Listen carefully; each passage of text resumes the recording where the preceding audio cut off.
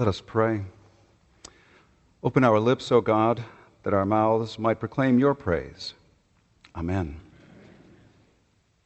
What if the Transfiguration story is our story? If, as we have said many times before, the first part of the liturgical year, from Advent through the season of Easter, is about God being manifested in the flesh of Jesus, and the second half of the year, from Pentecost through into the fall, is the manifestation of God in the flesh of the body of Christ, then the stories of Jesus at some point are our stories. And in fact, the book of Acts is not even covert in having so many of the stories of Jesus be replayed through the early church, through the early followers of Jesus. What if the Transfiguration is our story? In a few moments, we'll be singing a hymn where we talk about being changed from glory into glory. Present time. Transfiguration. Glory. What might that mean? A little context is always helpful.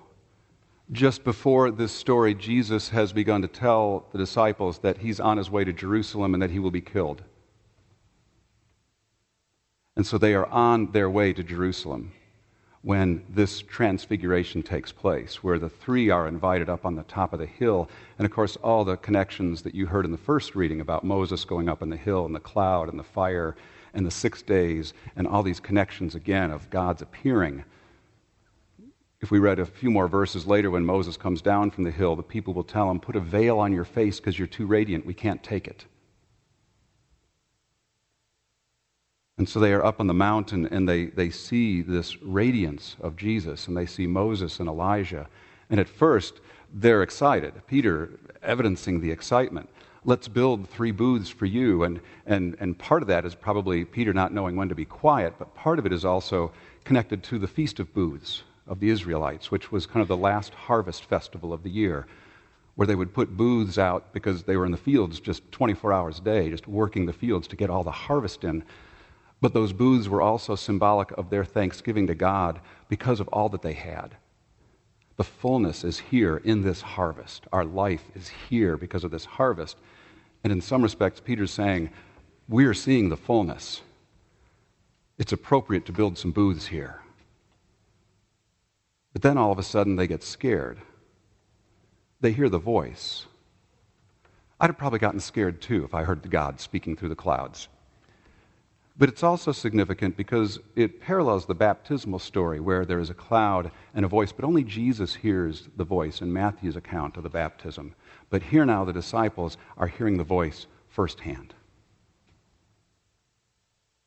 So perhaps part of their fear is realizing we're not just hearing God through Moses and Elijah and this current rabbi, but now we're hearing God directly.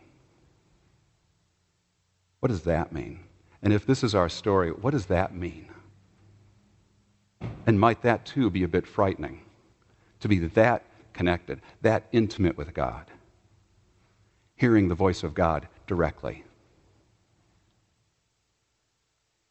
There's a great scene in the movie The Last Temptation of Christ. Jesus has been doing some teaching and the crowds are following him as he's walking down, and you hear this internal conversation as he's kind of getting a sense of who he is and what he might be about. And inside he says to himself, what if I say the wrong thing?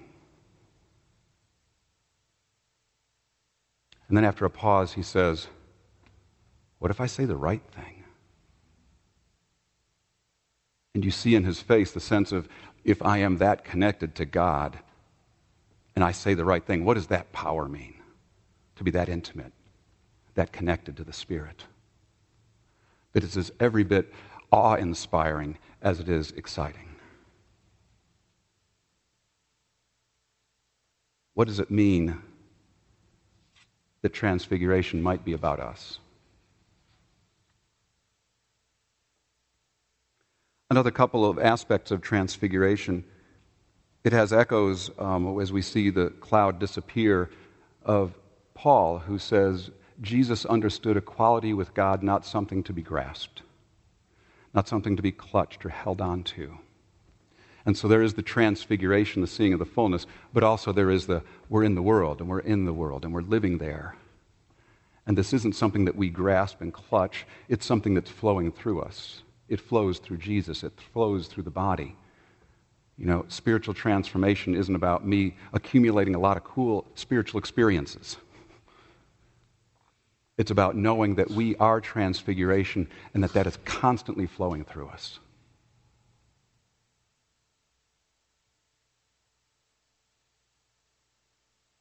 Another aspect. Jesus says to them, "Don't tell anyone about what you've seen until after I am raised from the dead." Don't tell anyone about what you've seen until we have passed through Jerusalem, because it will make no sense. And in fact, it will be dangerous if you only take this part of the story. The Transfiguration and Jerusalem are an interconnected reality. Because transfiguration, epiphany, to shine light upon, means to reveal things.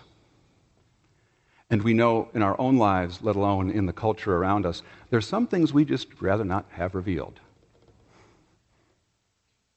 And particularly as the powers of the world are amassing around, you know, Episcopalians, it's like evangelism. We don't like to talk about powers and principalities because that sounds so Pentecostal, doesn't it? You know, evangelism, powers and principalities. Isn't that what the fundamentalists talk about? But what the disciples are learning, and they're seeing in Jesus and will continue to see in themselves, is that to be transfiguration in the world means to reveal things, both in themselves and in the powers and in the institutions. And there are a lot of times we don't want that stuff revealed. And that's what Jerusalem is about. Don't bring this to us. We will resist this. And in fact, we have enough power to do away with you if you try and show too much and reveal too much.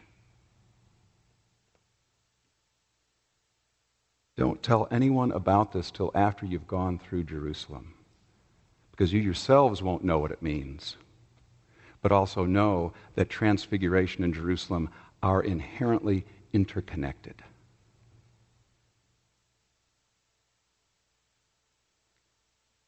I recently heard our bishop say, if you want to follow Jesus, consider how you look on wood. Is that making sense? No? Oh, that. Yeah. It's kind of quippy, kind of frightening. Okay, that didn't go well, did it? But that's part of what he was offering in this sensibility. If we're going to receive transfiguration and be transfiguration, we're also going to Jerusalem. So, what might it mean that we are the transfiguration?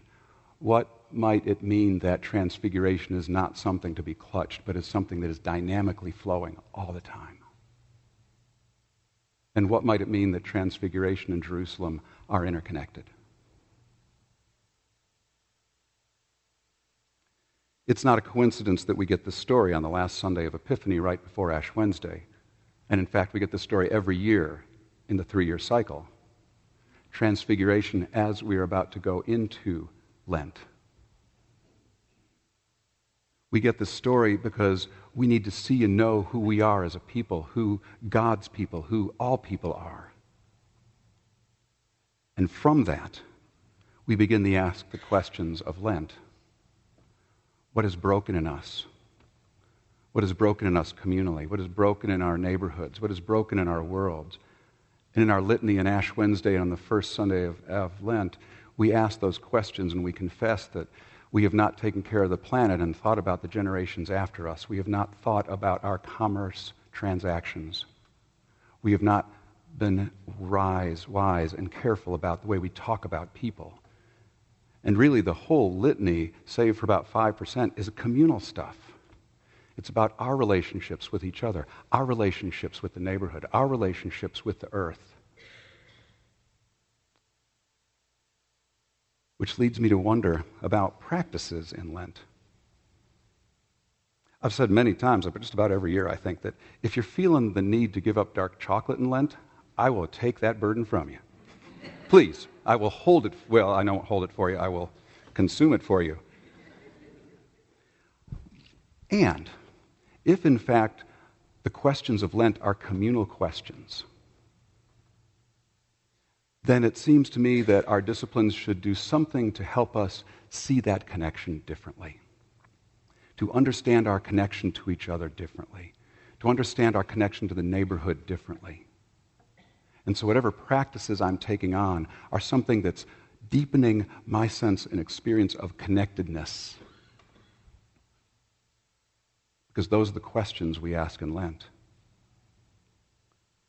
What does it mean to be transfiguration and live among the brokenness of our systems and our institutions, our communities? What does that look like? We are given transfiguration to see how it is that we live in the world. What is the fruit of that reflection?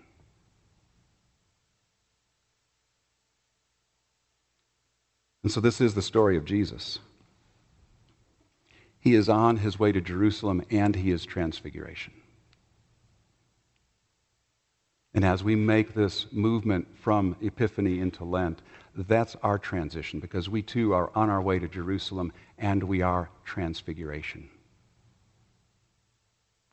And so one of the questions for our Lenten time is, what do transfiguration and Jerusalem have to do with each other?